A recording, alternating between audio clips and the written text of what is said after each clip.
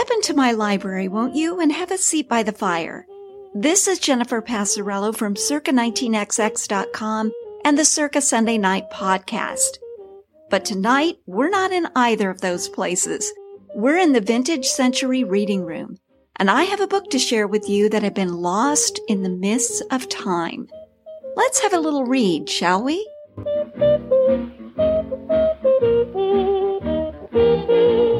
How could I be lonely with a friend like you? For you're driving all my cares away. Greetings to you. Have you had a good week? I've had a marvelous week. Each day was a precious gem. You know why? I was on vacation. That's right, no work. This was actually a staycation, which is just as good, really, as vacations that require travel. At least in my opinion, they are. Now, I do love travel vacations, too. I have one coming up in a couple of months, actually. I'm going to be heading to my happy place, Florida, in May. Can't wait for that. But you know what? Staycations are great, too. What I love most about staycations, and, well, I guess this is good and bad, it gives me a little taste of retirement, which, I'll be honest with you, has become an all-consuming obsession of mine. I am desperate to retire.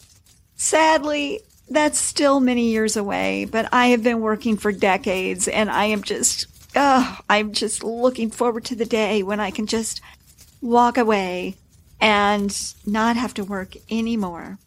But anyway, as I said, that's many years away. And you know what a staycation does is it gives me a few days to pretend like I am retired, to establish a new schedule, live a different kind of life, at least just for a little while. But then here comes the bad part. I have to go back to reality. Yeah, that part isn't so great. But then there's always another vacation to look forward to, even if it's just spent at home. Okay, well, now, how about an abrupt change of topic? I have an announcement before we move on. Back in January, I shut down my social media accounts out on Facebook and Instagram. Honestly, I had stopped going out there months before that. I never really enjoyed Facebook or Instagram, but I officially bailed out in January. Pulling out of social media is the kiss of death for bloggers and podcasters like me. And I know that. But what can I say? I'm living dangerously. So here's what I started doing instead.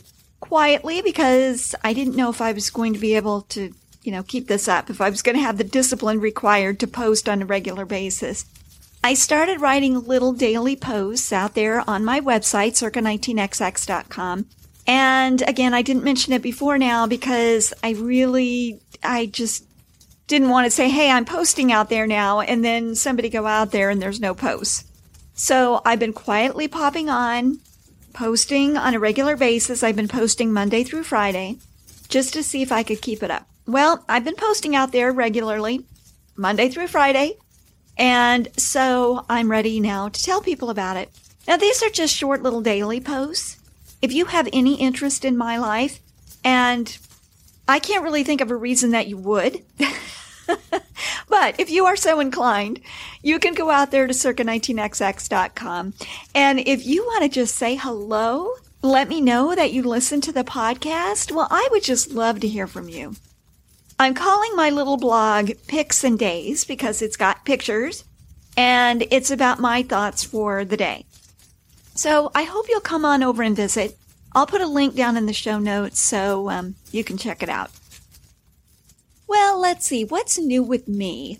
Well, I just got back to Kansas City from Springfield, Missouri. I hadn't been to my little cottage in Springfield for several weeks, so I just mainly wanted to go and check on things, make sure everything was okay. But while I was there, I did some shopping. Now, I know I've mentioned this before, but Springfield, Missouri is my favorite place to shop. On this latest trip, I discovered a little thrift store not that far from where I live. And here's the funny thing. I've driven by that thrift store 100 times, at least. But I never went in there because I just thought it looked kind of junky on the outside. And I'm not really a snob about these things, but it just didn't look like there was anything that they could possibly have inside that would be of interest to me, the kinds of things that I like. So I just sort of ignored it. I drove by it, never gave it much mind. But then one evening while I was there, I was driving by and I didn't have anything else to do. And I thought, well, what the heck? And wow, what a fun surprise. It was awesome. I bought a darling little fringe scarf vest that is going to be so pretty with this summer top that I have. And I've already tried them on and love them. And so that was exciting. Actually, I found several blouses there that were beautiful. I didn't buy anything other than the vest, but gosh, I was pretty impressed. But then I also bought this beautiful vintage brass lamp that is one of the prettiest lamps I've seen in quite some time. It's very heavy. It's got this beautiful patina. It kind of looks like it's Art Deco to me, although, I don't know if it really is, but that's the look that it has, and I just love it. Now, when I went in there, my expectations were pretty low, and maybe there's a lesson to be learned there. Maybe it's better to go into these things with low expectations, because then you're so pleasantly surprised every now and then.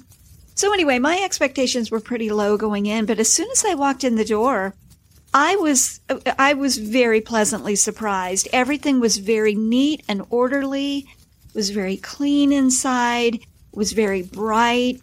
It was great. I couldn't believe it. It just did not match up with what I saw on the outside. So I guess you shouldn't judge a book by its cover, although I always judge a book by its cover. So that's going to be a hard habit to break. But anyway, I was very excited about this place, and that is going to become one of my regular stops when I'm in Springfield. So anyway, that was kind of fun. All right, well, speaking of treasures, should we turn to our book now? Now, for those of you who are tuning in for the first time, welcome. Come on in. I've got the fire going. It is March, so it's still cold, but I don't know how much longer I'm going to have fires going. So I guess we have to enjoy this while it lasts, but it's still cold enough for a fire here in Kansas City. So come on in, have a seat, make yourself comfortable. We're reading a book together that I found in an old bookshop several years ago entitled Take a Look at Yourself by John Homer Miller. Now, this book was written in 1943 in wartime, and it's essentially providing advice about how to walk with Jesus and get your life together. I started reading this book as part of some personal goals that I had set for myself this year, and I thought, you know what, maybe some of my listeners may find it interesting too. So here we are. Tonight we're on Chapter 11, and Chapter 11 is all about how to be decisive. How good are you at making decisions? This is actually an area that, I guess I do pretty well, honestly. I'm impulsive. I am quick to act and decide on a path. I don't really mull over decisions very long. Now, there's a price to that approach. Sometimes my decisions have been terrible, but the point is I do decide.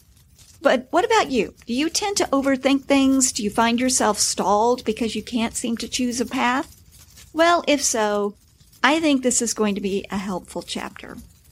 Okay, well, without further ado, let's begin.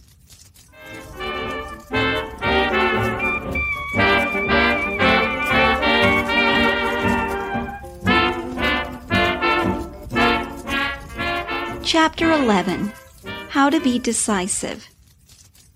Decision is so important that 3/4 of your life is determined by your ability to make up your mind, by your capacity to meet and adjust yourself to new situations. Decision must precede every action. It determines not only what you do, but how and when you do it. Your present thinking and attitude toward life has been determined by a long chain of previous decisions. Your capacity for making decisions may strengthen or weaken every other quality in your character. Now, some people, due either to temperament or to wrong habits of thinking, spend whole days trying to decide what they're going to do, and usually they end by doing nothing. Mary Lyon, at the age of 16, kept house for her brother for $1 a week. She was hungry for knowledge and self-improvement. Her time was precious to her, She scarcely knew an idle or wasted moment. Well, she founded Mount Holyoke College and became its first president. After her death, a paper was found among her belongings on which she had listed 7 ways of wasting time, against which she guarded and against which she preached. Number 1, indefinite musing. Number 2, anticipating needlessly. Number 3, needless speculation. Number 4, indulgence and reluctance to begin a duty. Number 5, in doubtful cases, not deciding at once. Number 6, musing needlessly on what has been said or done or what may be. And number 7, spending time in reverie, which should be spent in prayer.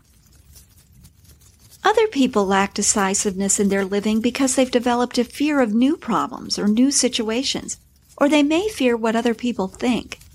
Before they can make up their minds, they think they have to consult and get advice from every Tom, Dick, and Harry. Such a person waits and doubts and hesitates. Then they consult their brother, their uncle, their first cousins, particular friends, until one day he finds that he's 65 years old and he's lost so much time in consulting cousins and friends that he has no time left to follow their advice. Men fail not because they're stupid, but because they're not decisively impassioned. If you're not decisive, you can't possibly command the respect and confidence of your fellow men. David Starr Jordan used to say, "The world turns aside to let any man pass who knows where he's going." Such a man inspires confidence. He may make mistakes, he may lead us the wrong way, but there's no man in the world whom we admire more than the person who can make up his mind, who knows what he wants to do and where he wants to go. A doctor's ability to make decisions quickly in the face of unexpected emergencies is as important as his technical knowledge. That's what inspires confidence among his patients.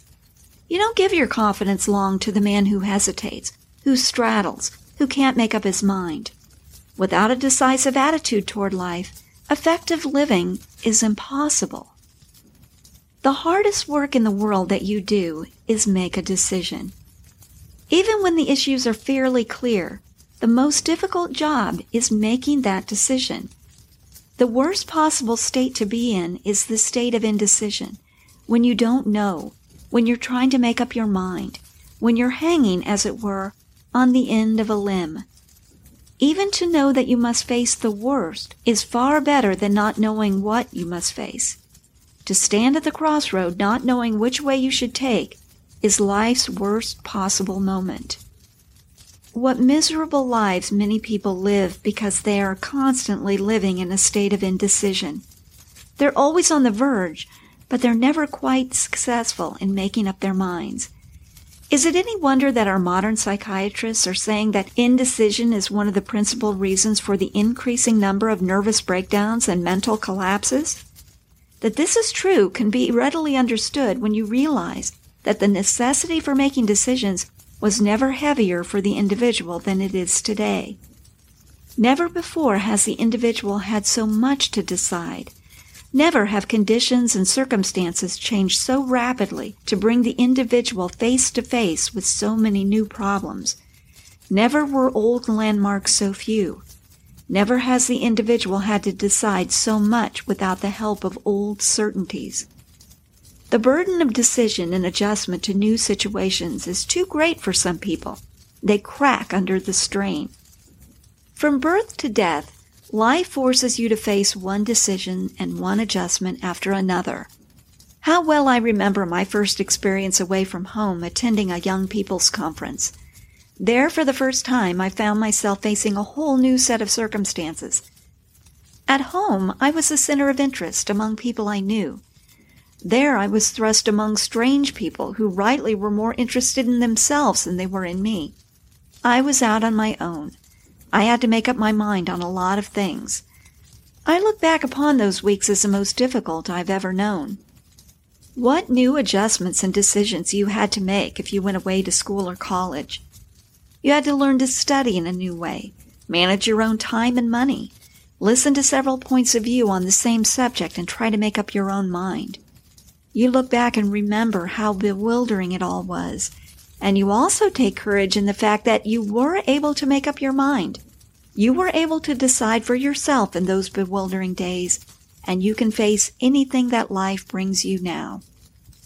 Today you find yourself in a world at war, and it's forcing changes and circumstances upon you which you never dreamed you would have to face, and you must adjust yourself to an entirely different world. Decisiveness and character is one of the most indispensable elements in your equipment for life.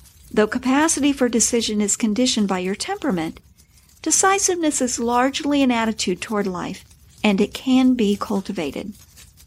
To begin, you can develop a more decisive attitude toward life by reminding yourself that no decision ever stands separate, isolated, or alone. Your decision of today is based on and grows out of the things that you have decided in the past. Your decisions are intermeshed and woven together.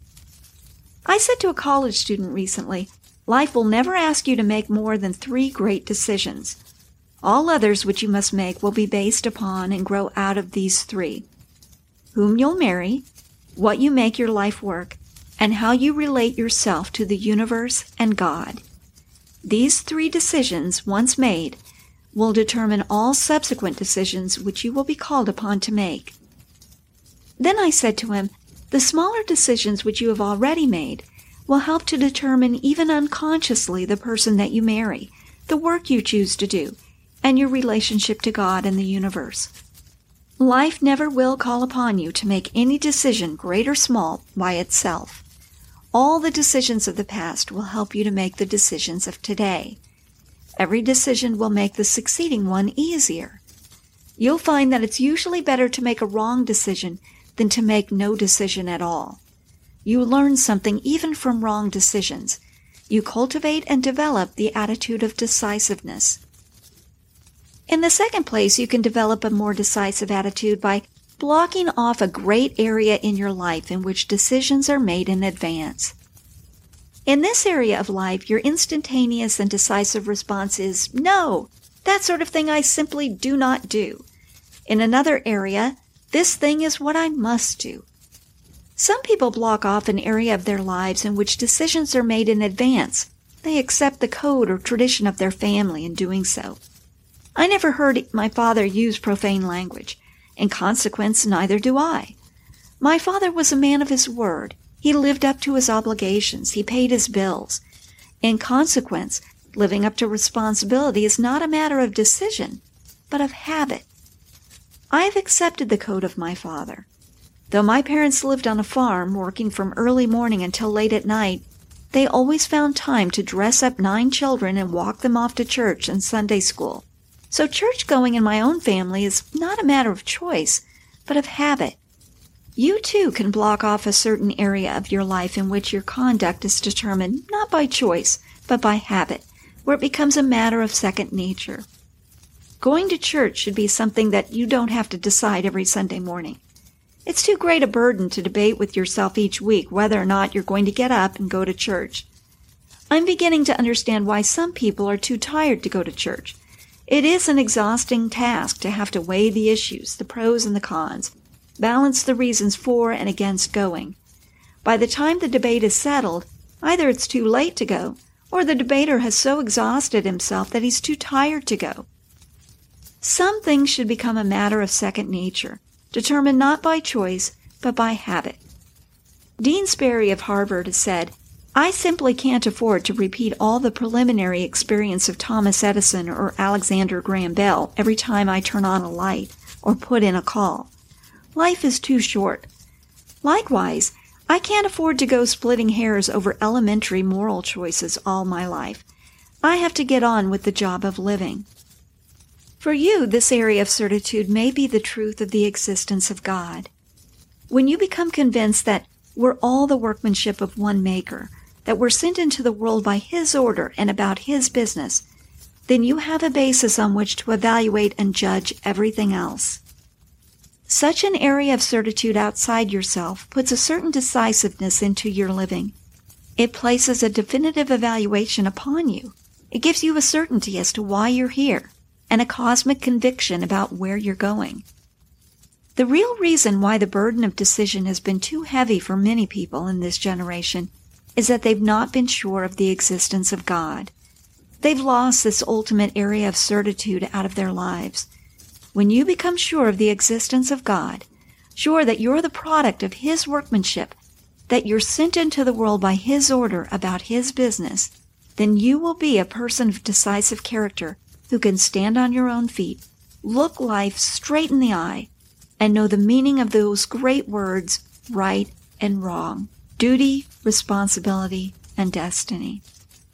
H.G. Wells was right when he said, "Until a man has found God, he begins at no beginning and works to no end." All things fall into place, and life itself falls into place only with God. The ultimate secret of decisive living is in the certitude that God is.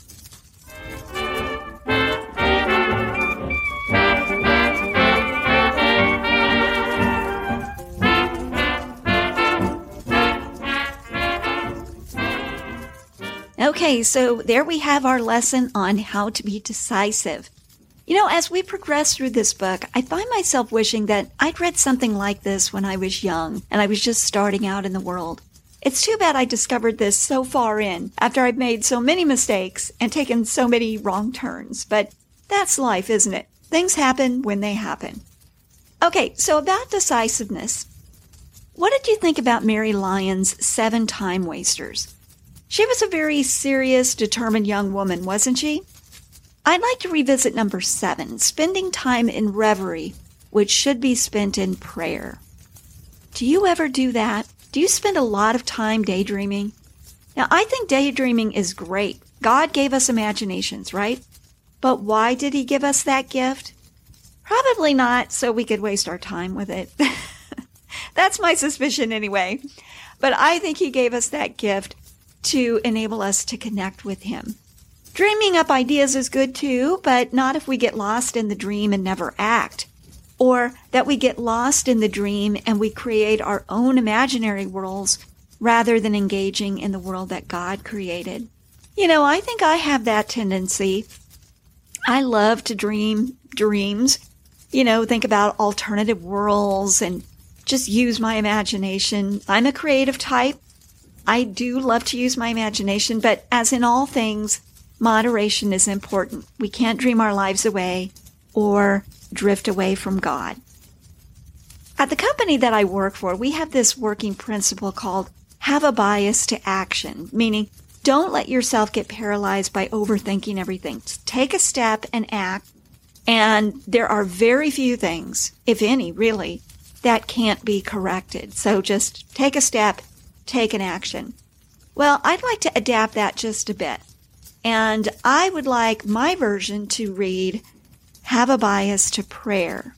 So pray as your first response to things.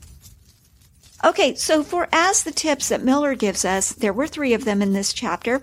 Number 1 was develop a decisive attitude by reminding yourself that no decision ever stands separate, isolated, or alone. Everything is interconnected. Number 2, block off an area of your life in which decisions are made in advance. I think this is a great suggestion, actually. These are sort of like guiding principles that you can follow regardless of the situation. And number 3, find yourself a point of certitude outside of yourself, sort of that North Star. These are those universal truths that hold no matter what. So what decisions do you have before you? I hope whatever those decisions are, this latest chapter in our book may be of some help. Well, that does it for Chapter 11. Hey, don't forget to come out and see me on circa19xx.com and the Picks and Days blog. I would love to see you there. And thanks for tuning in tonight. I hope you'll stop by in a couple of weeks for our next chapter. But in the meantime, have a great week, and I'll see you soon. Bye for now.